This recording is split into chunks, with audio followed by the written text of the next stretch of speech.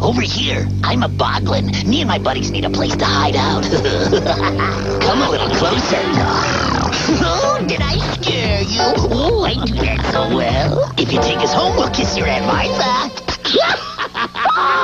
We'll eat your peas. And we hope you know lots of girls. Hey, the name's Boglins, each sold separately, and we're looking for good homes. Maybe yours? All right, and welcome to a special edition of Ask an Engineer. We're here with Tim Clark, who's a master toy designer and crafter and sculptor, and also known as the King of Gross. I'm, I guess, the queen of making or something. Queen of open source, I think you've been called. So, welcome. It's cool to have someone who's not an engineer. I mean, you're an engineer of sorts, but you're not an electrical engineer. That's very true. You're like a sculpting engineer, but you were in town for some stuff, and you were like, hey, I want to come by the Adafruit factory. Yeah, we'll tell the story. Said, heck yeah. This is a really neat story. Tell the story. But no, we're going to get to it. Oh, okay. So we have all these interesting things from Tim's past, present, and future, so I thought we would just kick it off.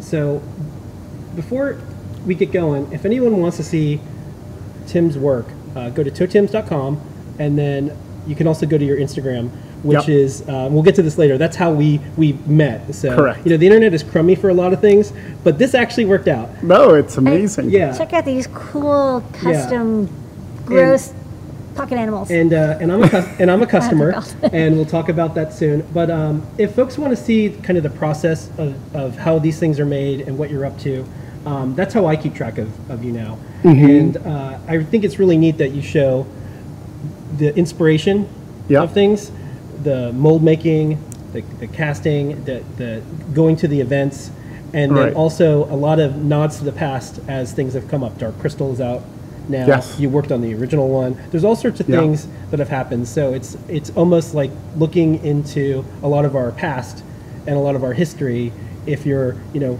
around this age or so, or if you're just discovering this for the first time. It's very true. It's like very interesting how things in my life are going in cycles, and that like specifically with Dark Crystal coming out around the same time as the relaunch of Boglins. Yeah. And the relaunch of Boglins happened mainly because so many people started pestering me online. Why don't you bring them back? Why don't you bring them back? And I said I've been trying to get a toy company to pick it up. Yeah. But nobody was all that interested. Yeah. And then they said to me, well, why don't you just do it yourself? And I was like going, well, it's not that easy, you know? Yeah. But after about 3 months of playing with different synthetic rubbers, I found something that I could cast myself easily and wasn't cost prohibitive. And and then I worked with the factory that produces the plastic to get it to the consistency that I wanted. It does sound like you're probably in a similar business as us. We can commiserate later about what it's like working with suppliers and stuff. But I thought, since once I contacted you, I looked around and I'm just like, okay, let me make sure I get the full story. So let's start out. So here's you. And when was this and what were you doing? That was after Dark Crystal. That was the beginning of working on Traveling Matte for Fraggle Rock. Okay, so you worked on Fraggle Rock as well. And I found some of these other, I guess I'd say portfolio pieces, but these are some of the Muppets that you worked on as well? Yeah, that's an anglerfish puppet that I carved out of a single block of urethane foam. And then... anglers are cool, so you're coming back to that as well. The purple angler. There's a theme. Yes. Oh, yeah, there's definitely. A theme, yeah. No, there's definitely forms that fascinate me. I think this is kind of awesome and ridiculous. Like, what's going on here? Bong. Yeah, but it's even great because it's got a floating eyeball at the top. And what's neat, and we'll talk about this in a bit, is I think all of us have a lens that we look at, and when we recently released some of our electronics, I got tossed back to being an 80s kid, and I'm just like, you know what? I finally can put eyes in a Boglin, and it hit like that. And it's like I happen to have a Boglin. I'm just like, okay, and like everything started to work out. So I guess since it's Dark Crystal season, I keep trying to catch it on Netflix, but we get really tired at night. Yeah, well, and so, but it's always on. You and me both. Yeah, I'm just. I think I'm only into I'm into number 7 in the series. I haven't finished it yet. It's like Game of Thrones, but with puppets. It's like the prequel to Game of Thrones. Yeah, in some ways I can see that. I think because it just means it has a big story. Yes. It's like, oh, there's characters, they names. they needed to expand on it. Yeah. You know, if it was going to be successful over, 10 different shows. It's a lot. That's a big story. You know? I mean, we did one movie. They did like 10 movies. It is. Yeah. Each incredible. One's like the budgets are incredible, with the bigger budget per. Yeah, well, they had 3,000 people working on that. Yeah. So this was the Mystic. This is one of the original ones that worked on this. Mm-hmm. That's Brian Froud's sketch for The Dying Master, and then my sculpt underneath it. That was a photo I took. Sorry. It's a really close adaptation. Well, you really captured the texture. I hope so. I think so. It's always a balancing act to go from 2 dimensions to 3 dimensions, and what kind of perception of of how something turns, a corner. Yeah. Like the classic thing was that I asked Brian multiple times to please give me a head-on view of the Mystic. Yeah. And he said, Tim, his nose is just so long, I can't do it. Yeah, because it's almost like a circle. It's hard to. Yeah, and he said, I can give you the side view. He said, I can give you the other side. And then after a while, he didn't even give me the opposing side. He would just give me always the left side of the face. Yeah. And then it was up for me to create the wrinkles and lines in the opposite side. If you can make this in 3D, it'll all work out. Yeah, and then he would come and look at it and go, yeah, okay, this looks really good, or tweak this a little bit, or sometimes he thought I was making the spirals too I don't know, tight. Yeah, no, or just too. They weren't broken up enough. He wanted them to be too perfect. Yeah, he wanted them to be almost like really like a tattoo. You don't want it to be like falling into the wrinkles. He didn't want them to stand out. He wanted them to be really an organic part. And one of the funny things is when at the time that I was sculpting most of these, we were in London, and I would get on the underground, and little old ladies would come in and sit, across from me on the underground. And I wouldn't draw. I would just be like, oh wow, she's got really good wrinkles. And I would look at their hands, because of the wrinkles on their hands. Yeah. And my wife was sitting next to me, and she jabs me in the wrist. She said, "What are you doing?" I said, "She has really beautiful wrinkles." She said, and my wife said to me, it's bad enough to have a husband who looks at other women but looks at old women. This is not good. That's right. Well, you could always just turn to her and say, well, you have no wrinkles, so I can't be inspired. Yeah. Right. Your skin is perfectly smooth. Like yes. So the other picture I found, this is kind of one of the more iconic Henson photos. So you worked with Jim Henson. Yes, directly. And that was I think one of the things that got you here. That was an inspiration. And always, someone, still is. Yeah, and before we started talking today, I was saying how even Henson influenced how we do things at Adafruit with our content and how we do things with our puppets and all that. So how did all this come about, and what were you doing with Jim? Well, I had been working for Kermit Love, and Kermit is the guy who designed Big Bird and Snuffleupagus, and he had his own workshop. But when I was at Pratt, I got into Kermit's class the last semester of my senior year, and I was determined to outdo everybody else on in that class. Not that I thought that it was going to lead to a job, because I was going to graduate and go teach. And towards the end of the semester, Kermit said to me, "What are you doing after you graduate?" And I said, "Well, I'm looking for a teaching job, but there aren't a lot right now." And he said, "Well, why don't you come and work for me?" And I didn't hesitate. I just said, "Okay, yes. I'll be there." So when I worked for Kermit, Kermit started out as a costume designer, mostly for New York City Ballet and Joffrey and Twyla Tharp, and he was doing all kinds of costume design. So when I worked for him, we did like a 20-foot high marionette for Don Quixote when it goes from the windmill to turning into a giant. So that was really cool because it was the first time I think I ever saw a stage piece, a set piece, stop the ballet and get an applause. Oh, neat. It literally, people just were like so amazed by this thing popping up from the floor because it was all folded back and forth, and it was plywood, and it popped up from the ground, and then it swept its arm with a big mace across the stage, and Don Quixote's battling with it, and it was really remarkable. And we also did for Joffrey, we did the reconstruction of Picasso's Parade costume. So it was, and then we would do puppets for TV commercials, and then we would do puppets for Sesame Street overseas. So it was a constant flux, and then towards the end of a year working for Kermit, I went to talk to him about getting an interview with Jim. And I walked into his classroom at Pratt, and he said, "Oh, I'm so glad you came here, because Muppets is starting up this new project, and I think you'd be perfect for it." And you're going to go up, and it was so strange. It was like he was reading my mind. He said, "You're going to go up and meet, interview with Jim next What's the Jim Henson Tuesday." interview like? No, it was next Thursday. He said the following Thursday, and I said, "Okay." What is that like? Because he was well known, right? Like, Yeah. Oh, yeah. Very So well. that's where you wanted to be.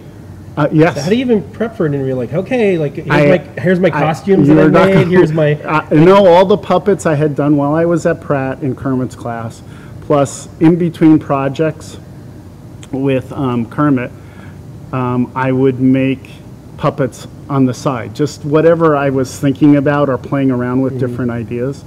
And one of those puppets actually became the inspiration for Sectors. But then I took all of those things, and I didn't know what to put them in, because I had this dragon that was like 12 feet long that went from one hand to the other and moved like this, and my head was the bump in his back. Yeah. And so I had all this stuff, and I was like, what am I? And so I just put them all in garbage bags. And I got on the subway, and I walked into the Henson studio, and then, I walked, they told me to come up to, I think it was the 4th floor, and, it's the workshop, and they said, "Oh, just put your stuff over there, Jim will be here in a little while." And he came in, and so he said, "Okay, what do you have to show me?" And I just started pulling these things.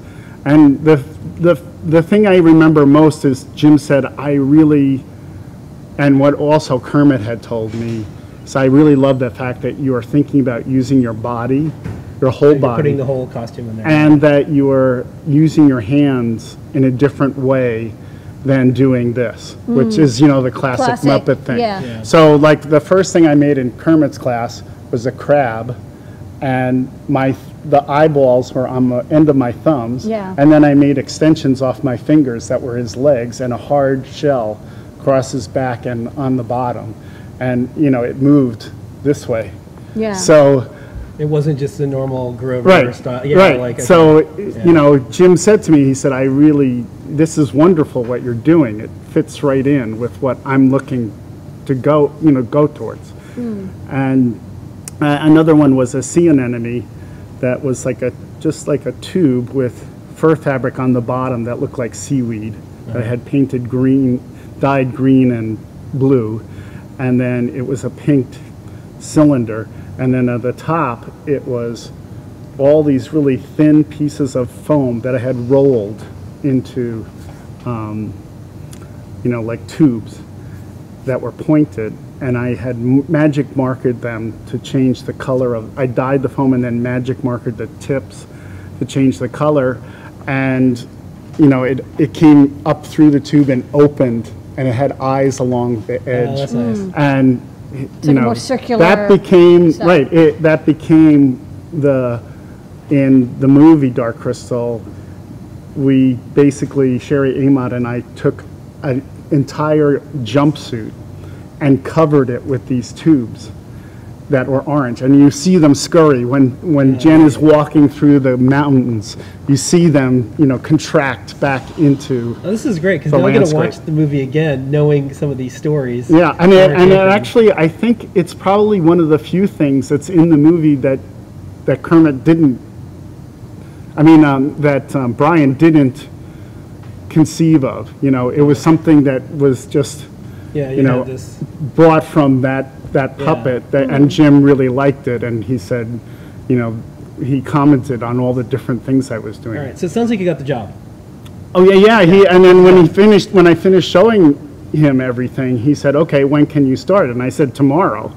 And he said, "No, I have to talk to HR. Why don't you come back, on Tuesday, and you can sign papers and stuff." Gotcha. Okay, so you were working there for a while, and one of the reasons you're here is because Boglins. And so I dug up, internet's kind of nice because you can find almost anything. So Correct. This is what I found online, and I believe these are some of the first concepts of what Boglins are. Yeah, the one on the bottom, the green one, is the very first Boglin that I sculpted and make the mold, and he's made out of foam latex, which is what all the puppets in Dark Crystal were made out of, or predominantly were made out of. And I made an eye mechanism so that he would blink. His eyes didn't track back and forth at that time, and his mouth open and closed. And he did have a hand that could grab things. I put a little lever in his tail. It was like an armature. And it was all just tubes. Like a tendon? And latex tubing. Yeah. And then it had lines to it, so it would contract and grab things. Yeah. But that was not cost effective for Mattel to produce. But it's a lot of hand labor because you have to thread it so carefully. Yeah, well, that's one of the things I want to talk to you guys about is how do you make stuff I think fast? The big thing for me is, especially looking back now, it's not the fact that there was this period of time in toys in the 80s where it was like gross toys like Mad Balls and Garbage Pail Kids. It's the fact that you brought advanced puppeteering from Henson World to the masses, and I think that's one of the stories I haven't heard. It's like that to me was like, oh my gosh. And I remember I was an only child and foster care and all this stuff, but this is one of the things I really love because I could make my own puppet shows. I saw things like the Muppets. I'm like, I love that. That's neat. How can I build something like that? And it was really hard to do. But then this came out, and it was like Hollywood level special effects in a box. Right. Yeah. And I just wanted to know, how did you say, I know I want to make Dark Crystal style puppets and get it to the masses? What was how did you get to that? It's hard for me sometimes to remember the exact connection. I know Maureen Trotto and I were doing television commercials at the time. We had done a Pizza Head for a Banaka commercial, and we had done, implying that the guy had pizza breath. And it's funny because Jason Alexander was the Pizza Head in that commercial before Seinfeld. He's been around for a while. Yeah. And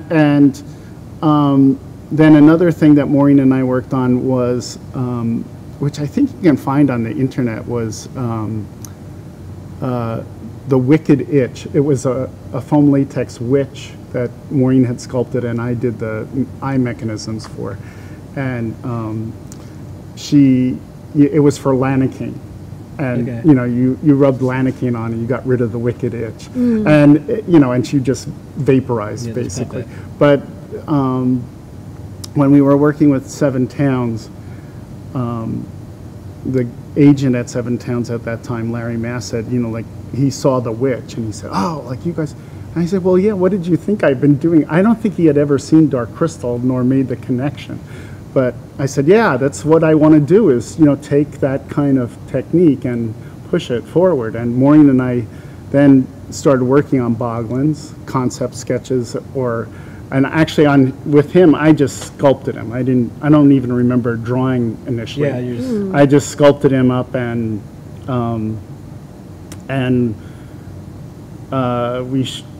I think that year at Toy Fair, or beforehand Toy Fair, we had showed it to Coleco because Coleco had already been producing Sectaurs. And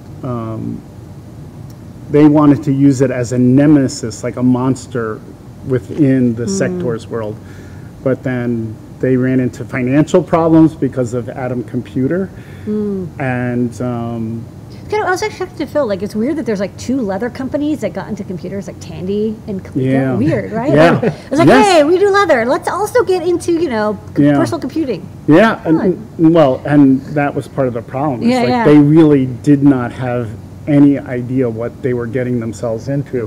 Plus, the management style at Coleco was not really good. They kind of pitted design and engineering against each other, which I never quite understood that. It's like, how are you going to design a computer if everyone doesn't get along? It was very like strange. Apple was like where they married the two perfectly, design exactly. So you got this Boglin, and then so you pitched it around, and then eventually it got picked up because then it was showed to Mattel the following year, and then Boglins, and they got it right away. It's like as soon as they saw it, one of the executives at Mattel said, "Oh my God, this has been staring us in the face in movies, and we've just never." Yeah, there was Ghoulies. There's all these things, and they look. We actually did Boglins before Gremlins came out. Yeah, but then it's the time good period, timing because it takes 9 months. And it actually, we were very lucky because Gremlins came out that summer, and Boglins came out in the fall. Yeah.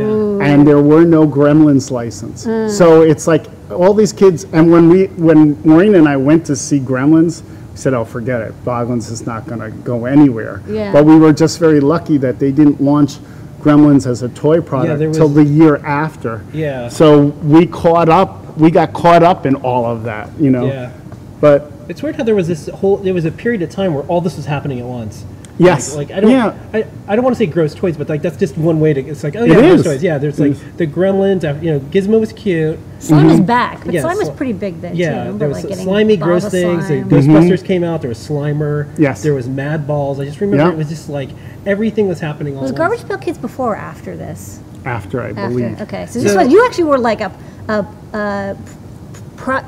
pre-gross. No, that's why it's King of Gross. You're like the initiator of the Hence the gross. title. It's King Gross. And that was given to me by the head of licensing. That's at cool that Muppets. you were so forward-thinking. You were like, oh, we now have the materials to make these gross. Well, it wasn't hard plastic; it was just rubbery, squishy, very tactile. Yes. I was going to ask you about this because this is very unique packaging. They're in a cage.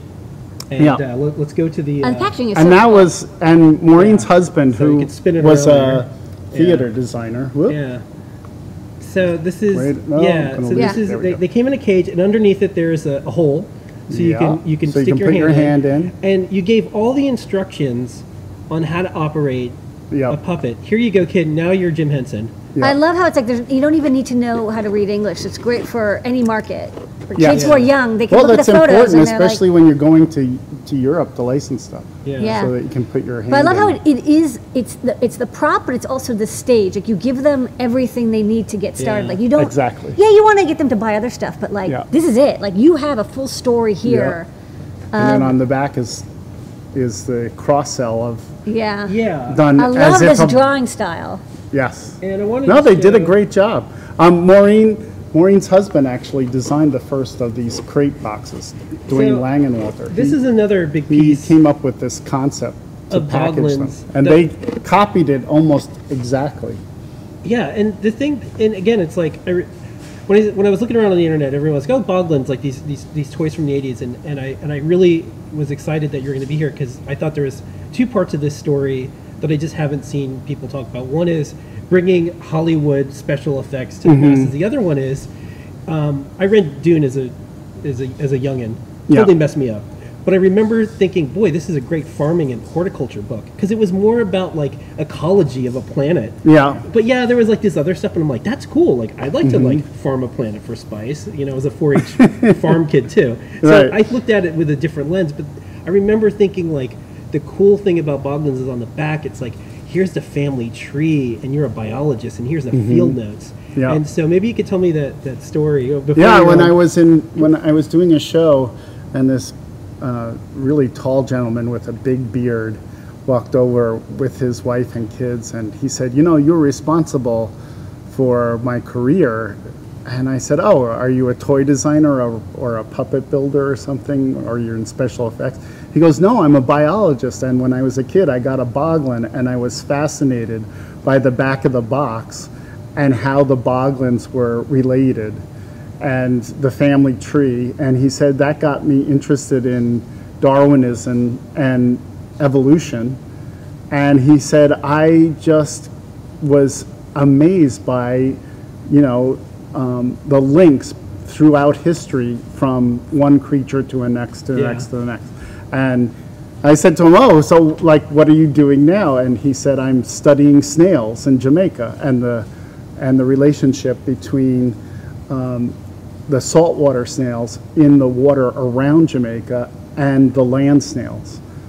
And so, it's like, Slimy. believe me, that's the last thing I thought of when I was working on boglins, that I was going to influence, future biologists. Yeah, but we I'm see this glad. all the time with Lemore's work. People are, she may have released a kit 10 years ago, and that 10-year-old's now 20. And Yes. they're an engineer, and they're like, oh, he's got that job at SpaceX, or like, oh, I'm working on this or that, and you don't really think about the impact you can have at the time. Right. Right. And this was one of those things where, like, this was in mass media and mass culture. So I showed the ad, but you also you were big in Japan, so I want to show the ad from Japan. Okay. I'm Bogurin. Bogurin.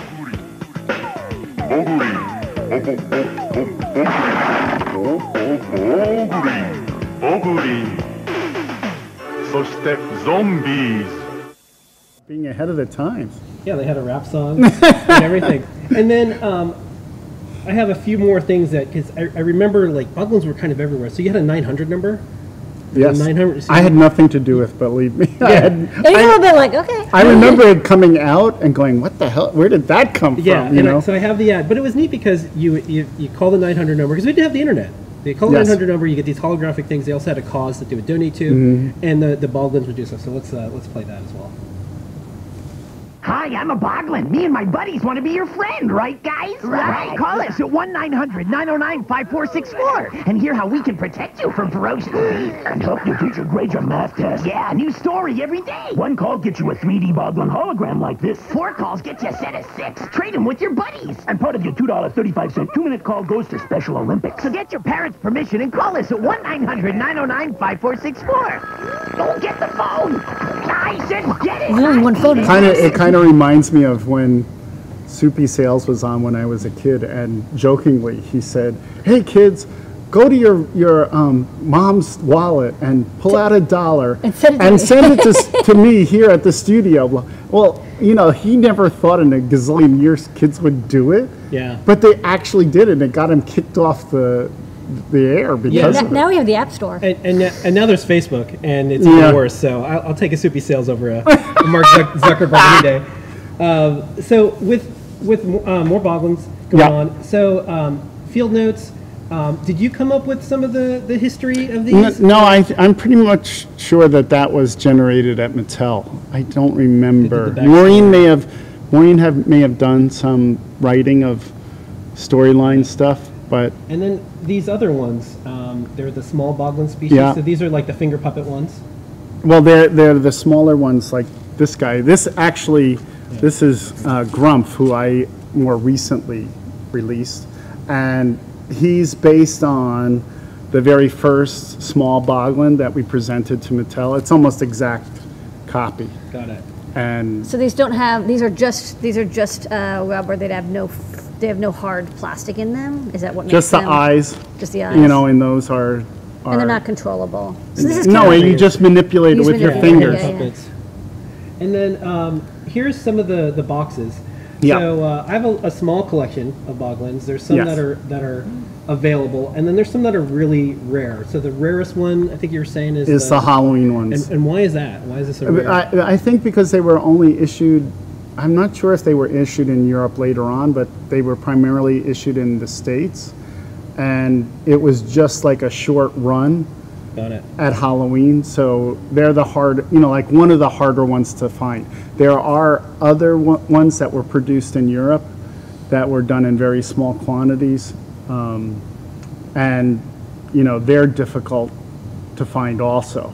But it's only European collectors know about them. The U.S. collectors don't know about it as much. So other question is, there's only so many people on planet Earth that are living that have something they made or created on eBay that's way more expensive than when it came out. So I was looking for Boglins on eBay. Yes. It's like, oh, let me see, something to stop by. Let me see what's going on.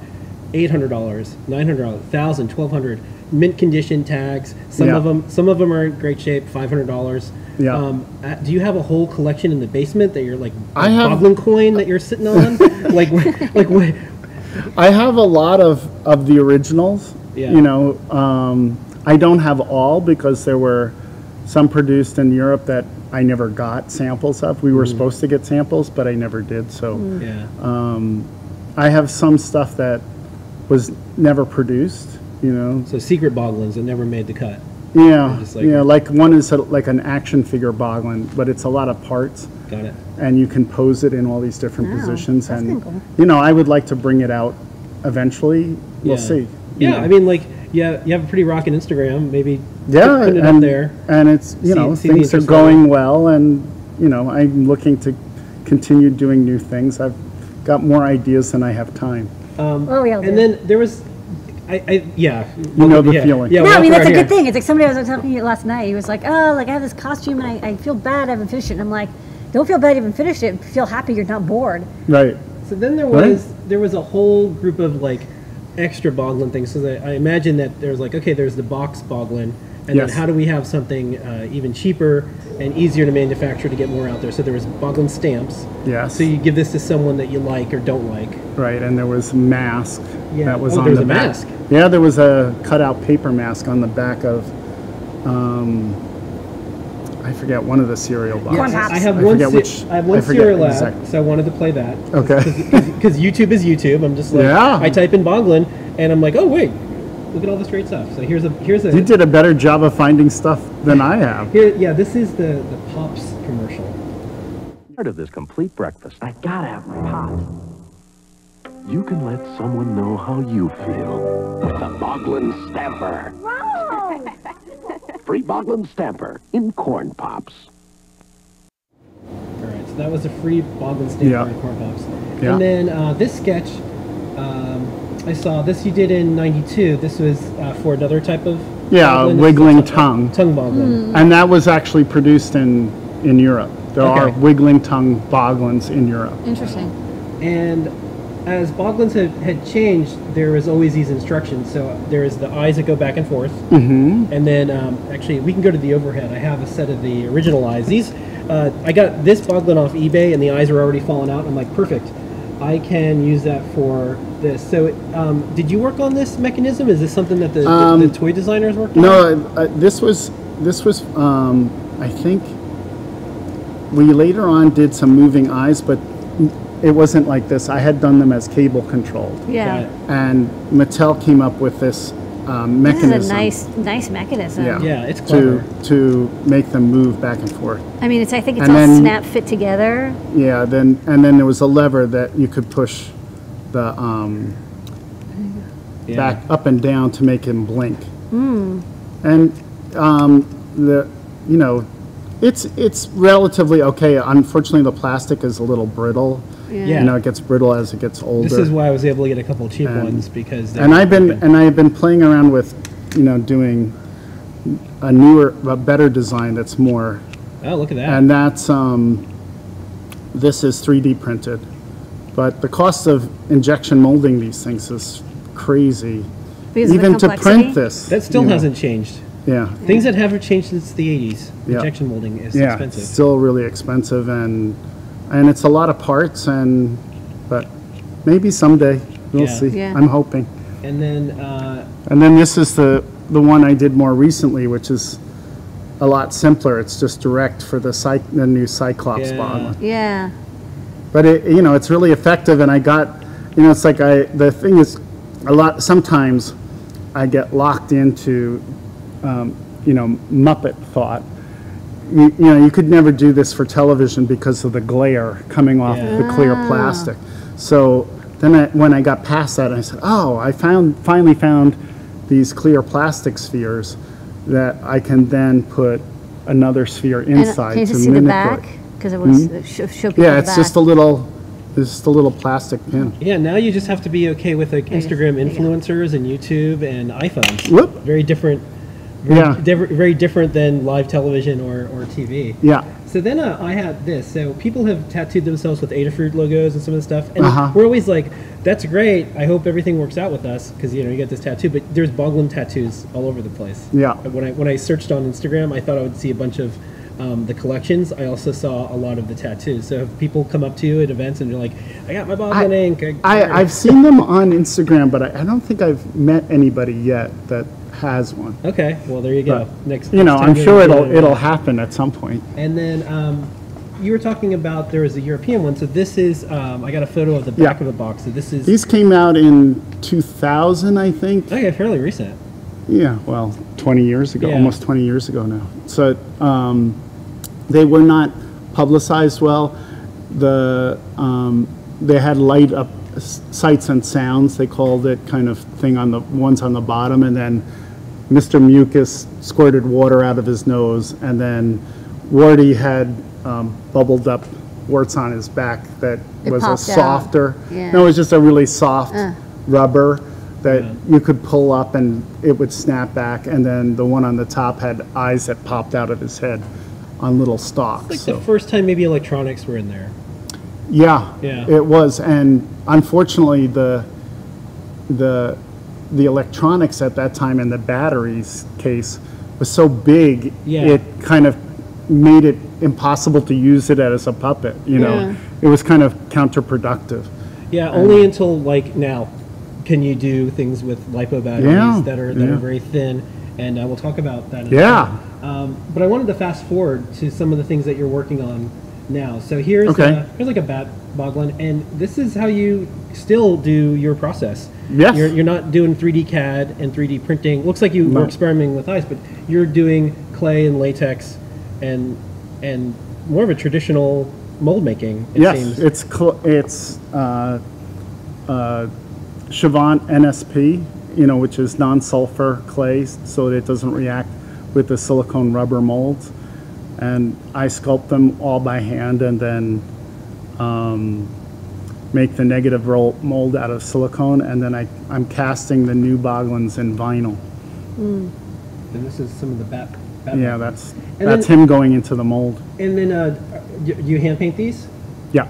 And is this what type of paint? Is it an airbrush or like? No, I actually had to invent the paint because the vinyl is such a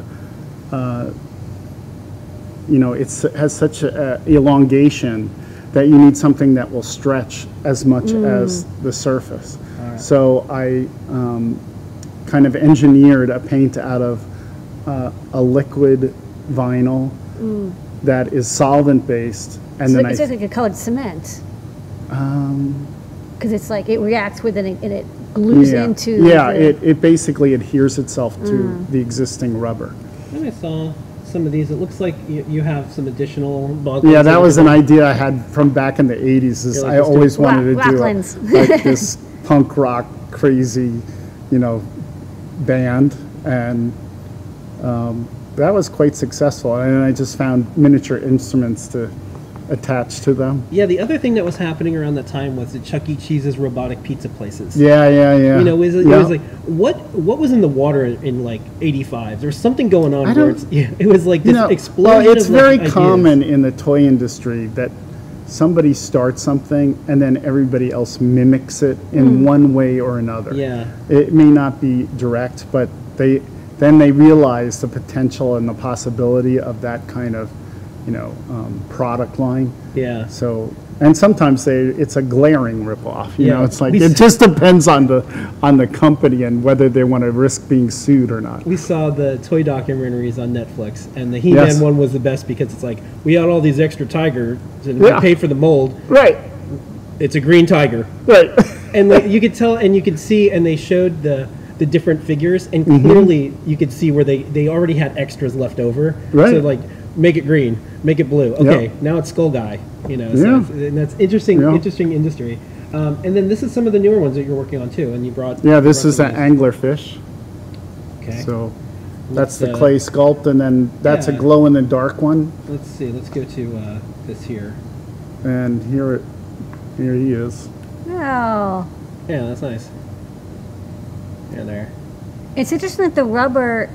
So what kind of rubber is this? What material? This is vinyl. This is That's vinyl. vinyl. Yeah. Okay. It's so soft. Yeah. And you're Usually making vinyl is these, and you're harder. making these one at a time. Yes. These are handmade, made in USA. They're all made in the USA, all handmade by me. All right. Hey, we're the last of of our kind. We make electronics. I know it's remarkable that you're doing it here. And you have in the vinyl, you have like little sparkles embedded in it. So glitter. You make your own vinyl, and I mix the glitter in, and then I pour it, and All right.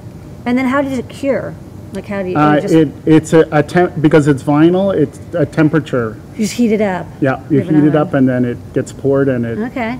And then you embed the eyes right before or After. afterwards. Yeah. Okay, and then these are also some mini little. Yeah, that's the albums, Grumps. whole collection.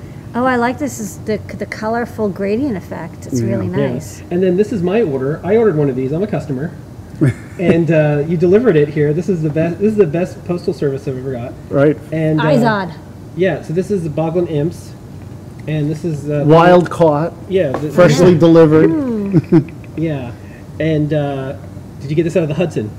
Yeah. I saw that you kayaked. So one of our team members was like, oh, maybe you can ask about did Boglins come from the Hudson? So That'd the be a new good ones. story. You know what's really funny is that recently, and I didn't make this connection, but that in Ireland they have the boglands, Yeah. which are where they used to dig up peat, and they find people who were captured or That's like the guitar pits. like But they Like Natural. turn the soap or something like that too. They're like it's just like they'll find people who were executed yeah, they're thousands of years ago who were tossed in the bog. tossed in the bog. So it's just interesting that my father's side of the family is all Irish, and I ended up creating these creatures called boglins. Called Bogland, yeah. So And, there's the new Cyclops, which I'll be shipping out this week. Yeah, and then the story about how all this came up is we were doing our Adafruit, Adabox 13. We have a subscription service. Last year we did Halloween. It's a one-eyed little skull PCB. We're also maybe the king of gothy, queen gothy in electronics, and we always try to do really interesting artistic PCB design. It can't just be like a square green thing. That's boring. Right. It can be beautiful, so why not? So we started this thing Adabox. We have about 4,000 or 5,000 subscribers, and they get a box every quarter. And Halloween's a big deal. And Halloween is the one holiday everyone agrees it's okay. Everyone can do something. Everyone can participate. And so we're like, we have to have really cool electronics. And then this year we made a mask called Monster Mask, and you can break the eyes apart and then use a cable between the two because we wanted to have eyes that can go on either side. But once we started doing this, the Monster Mask just happens to fit exactly inside of a Boglin if the eyeballs fell out. So what we did is this just fits in. You don't even need to do anything. And a lot of the Boglins, because they're like 30 years old, they the eyes. If you're going to get a new Boglin on eBay, you're looking at $300 or $400. Yeah. But one where the eyes are gone, $20. Yeah. So I said some bids, but this is our. It's wonderful. So what's interesting is people they think like, oh, are the eyes, they do like eye tracking, but it's actually a random movement. Yeah. But as humans, we move our eyes so much anyways that it looks like a natural behavior. Well, you know because what I mean? in so many cultures, it's actually not polite to You just don't stare. continuously look So they look at up, one person. and what's interesting is no matter what the mood is, if you move the rest of the face, you can elicit motion, even though the eyes Yeah. are having the same motion. You So know what I did you injection mold these? No, the these lenses? are actually standard lenses. Oh, so okay. this is a plastic lens, and these Oh, are okay. used for. It's a hemisphere, yeah. It's just oh yeah. we Yeah, got these- acrylic hemisphere. Yeah, these are like $1 a piece, Yeah. and they're pre-molded, and they're used for. You guys are LED so much lensing. like me, just like finding stuff. This is laser cut. So this Yeah. Mm-hmm. outline. So what we did is, we have screens that are this size, and so And we mounted found, on top of yeah, it. Mm-hmm. we found the matching ones that do the best job with that, and then we laser cut this piece, and this is attached. It's wonderful. And we also got I the love new it. screens. So, by the way, that's yours. We're going to Thank give you you. some presents. Yay. Thank you. Because before you go, I'm going to make you sign my Boglin box. But that's yours. Because we wanted to give you some ideas on some things that we're up to. And I thought it'd be cool. I'm a Star Trek fan. You can't help it. And then you can customize the eye design. I thought we'd do something like Yeah. Borglin. Like maybe you 3D print something that fits onto a Boglin. So you can have half robot, half Boglin. You know, Yeah. Borglin. Yeah, I think. Like the Borg? Yeah, Paramount. The Borg Boglin. Yeah, Paramount probably wouldn't like that too much, but we can deal with that. But then this is the ones without the lenses. And what's neat is these new screens that we have. You can look at them from any angle. So Yeah. we had not the live television puppet issue with glare. We have it's on video or we're taking photos. And the refresh and the doesn't refresh match. rate. It's not good enough. You can see. So you would see black lines because Yeah, you know, the- you look the- at a television. You'd have Ah, okay. mismatched So- refresh, but these new displays that are coming out for like smartwatches and stuff, Yeah. Yeah. they're so good that they're 60 hertz refresh, so they're faster than the TV, and also they're from any angle. Now the they look pretty lid, good. can you change the color? Yeah, Oh, you yeah. can do Yeah, anything. everything. You can make Yeah. it iris that's like a cat eye. You can make Right. it animate. Right. So yeah, we actually Phil B, Paint Your Dragon, wonderful. who did this. Well, it was really funny because we had a friend a separate friend who didn't know him, and he was like, "Oh, I saw this eye code," and I was like, "I know, I'm going to take this, and I'm going to make it the overhead there. like really awesome and customized." And then when he actually looked at the design, he said, "Oh my God, the person who made this customized it so much. There's nothing I can improve because there's so many ways to. You can change like how Yes. bloodshot the eyes are, Yeah, the yeah. iris size, So we already have like iris color. 24 different eyeball patterns, and you Yeah. don't even need to know how to program. You could just press the button on there. And the other thing we added was this can do voice changing. So you speak into it, and then it changes your voice. And we'll show that later Cool. after we're off the air here. But we thought that would be a neat thing for kids or for anyone to make too, where you'd speak into the little microphone on your sleeve, and then we'd Yeah. also make Boglin-like Wonderful. sounds. I love it. Yeah. Yeah, he actually made. What's funny is he made these eyes. The person who designed this Paint Your Dragon, Yeah. he did this because he was doing a lot of costuming and monster design, and he goes to Right. like Monster Fest, and he was like the eyes on masks. It's not that they look like dead, but it's I like can't wait to take this just a to, little bit of motion makes the whole experience. Designer Con. Yeah, well, I was going to In say. November, I have Designer Con. People are going to flip. Yeah, I was going to say, because I saw your booth that you have, Yeah. just set up one of the Boglins with this. Yeah, yeah. And They're going to people are love gonna go it. nuts. They are. And so, yeah, so by the way, everyone, we're going to talk to Tim after this, because this is for the world and to see this video, but we have some ideas for Tim on maybe some Adafruit electronics that can go into to puppets as well. And Very cool. yeah, like you Yeah. can add a joystick to do iris control if you want, but actually a Really? lot of people like to have it random because it's like one less thing they have to think about. I'm gonna tell Phil's B story because he went to like a Monster Con. I don't know which one it was. Yeah, one of our There's a lot. we call our team creative engineers. So there's another Phil on the team. I've been only trying to hire Phils, but there's only a few of us, and so he is our creative engineer. Because they fill in really well. They do. It's filling a gap. Yeah, he was walking around with one of these, and he actually set it up with a Pepper's Ghost, so the eyes actually reflect into his eyes. And Yeah. and he actually went and met. Just coincidentally, he bumped into this like kind of famous mask designer who makes custom rubber masks. Right. And the designer was just so in love with the eyeball mask that Yeah. he said, "I want to buy that." And Phil B said, "Well, it's not for sale. You have to make it. It's like DIY." And he's like, "I'll trade you." Right. And he traded like a sweet demon full vinyl head mask for the eyes. And he's just like, "Man, I got a good Very deal." cool. So I think it's again, like you said, it's when you came up with this gross stuff, it's something new. Like nobody had been doing gross toys. Yeah. And once it started, like it was like all 80s, 90s, Yes. So all here's- gross. Yeah. Here's the Pepper's Ghost. So it's the same eyeballs, but you can see that they're So that's actually what it looks like in real life because it has a Pepper's Ghost effect that reflects it onto his eyes. That is wild. So go to the in action because it has the videos. So you can see it here. And then same monster mask. So what we wanted to do is have a platform for anyone who wanted to do eyes. You could still split them across. The nose in the middle is boopable, so when you boop it, it makes the eyes cross. And this is what it looks like when you're putting them in action. So it's one of those things where like none of us are puppeteers. But, And this is the what first one. happens. Yeah. So if you get the angle right, So you can have a hat. Right. Yeah. And it's being reflected from the eyes of it. hat from the hat down, and it's into your exactly eyes. the same distance, and so it basically becomes a teleprompter, but for everybody else. Amazing. Yeah. That is amazing. So it goes on. You guys, and well, hopefully I'll be at Monster Palooza again next year. Definitely got to show this at Monster Palooza. They'll love it. Yeah, it just adds a little bit of more fun. So this is we think it's interesting how you can use electronics. It's actually not a very complicated piece of electronics, but it adds a lot of life.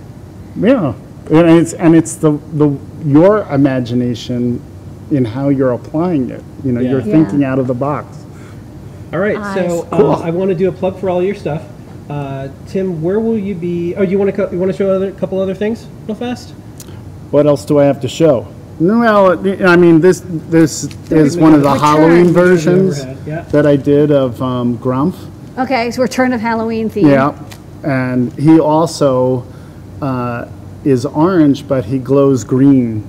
It's got glow in the dark, because I've been playing around with all these different pigment powders, raw pigments, and so this is a combination of an orange pigment powder and the glow-in-the-dark part. We have UV LEDs that we should show you because that'll make everything glow. Time to 100. That's fun. Yeah. We also got thermochromic pigments that are. I don't know, and then it's like I'm always playing around with new ways of making eyes move. Yeah, sorry. Yeah. So, I don't know. So you're also into eyes. We have a lot in common with eye technology. And this is to try and figure out a different way of making replacement eyes because some people like to be able to manipulate by hand. Yes. So I think there's a combination that I'm always playing with different and there's materials capacitive and touch tools now, so that the blinking eyes that are there, the little nose, if you boop the middle, Let's see if the boop is working. Yeah, if you boop the middle, and we have the boopable code. I don't know if we. See how they turn on they look inward when you do it. Yeah. Yeah, so there's all sorts of neat things that you could do with capacitive touch now. Very cool as well. You have to touch the middle, The nose. Well, on your site, there's a lot of stuff going on here. Yes. So people can go Boglin, Sectaurs, Totems. I'd say there's a whole other show that maybe we can do one day with Sectaurs, which is these. That was also a really new idea. It's like, well, let's fly around on insects and that was very. And then it was based on a hand puppet fly that I made where my fingers became the legs of the fly, and I didn't like wearing Halloween masks to Halloween parties because then you can't eat or drink. So I just made this fly that would come up and sit on people and just like the fur fabric of the fly would rub up against your face or whatever, and people would, it's disgusting, get it. Or I'd have him fly onto their food or their drink, And you have your own line of totems. Those are vinyl. Those are vinyl toys. And then those are hard vinyl. Yeah. And you also have a couple hand puppets. Yeah, those are hand puppets that I did for a traveling puppet show that my son was doing after he got out of theater school. And that's a doy bird, and it's an very old school kind of. So next event, I assume you're going to have some light up Boglins, because we're going to make sure you have those. Yes. Where are you going to be next? Well, I'm doing a small show in Poughkeepsie, New York, right before Halloween. I think it's the last weekend in October. All right. But then I'm doing the big show out in LA. Okay. In Anaheim, DesignerCon, which is for all the, guys like me who are still just designing stuff by hand and making it, on their own. They're not tied necessarily to big toy companies and producing vinyl toys or resin toys or well, all kinds of stuff. I'll bug you to email me the Poughkeepsie info so I can get on our blog. Okay. And then I'll introduce you over email to the other Phil, the West Coast Phil. Okay, great. Because he's in California. Maybe he can good. stop out and see you because he can maybe bring some of his eyes. Yeah, that would be wonderful. And you normally have a booth and some things going on at these. Yeah, these well, events? that was at 5 Points in Brooklyn, I believe. Oh, great. And if folks want to go to your site and order one of these, so I got one. Yeah, of and these. then the other new one which is there is the moving bronze frame where the mini Boglins are all trapped into this flexible. And you put your fingers in. And you can put move your it fingers around. on in behind it. No, the one to and the you right. can manipulate it. Got it. So Those are mini Boglins. Mini Boglins Awesome. was a big thing in Europe. So this is a little frame, but it moves around when you. Yeah, so Oh, it's that's cool. like they're trapped in there, but then you can push it in and out. Yeah. And then you just happen to have a pretty active Instagram, so people can follow you at Tim Clark Toys. Yeah. All It's right. my whole history of the last, almost 40 years of designing toys and properties. So All right. Well, thank you so much, Tim, for coming by. Yeah, this Thank was you. fun. It's so gross. And I'll say this, although I'm not a marine biologist, I will say I know I wouldn't be doing what I'm doing now if there wasn't something like Boglins in my life, something like Jim Henson that came Right. along, something Right. like reading that book Dune, like all those things together. Mm-hmm. You're walking around Adafruit. It's hard to avoid puppets here. You can Yes. see things that happen. Yeah. But thank you so much for continuing to put all your work out there. thank you. I have to say I've been so impressed by what you guys are doing and how you're doing it. It's really remarkable. All right. All right, everybody. You Okay, have see enough ya. fun pops. Go pick up one of Tim Clark's toys. See you in Poughkeepsie. These are way cooler. Thank you.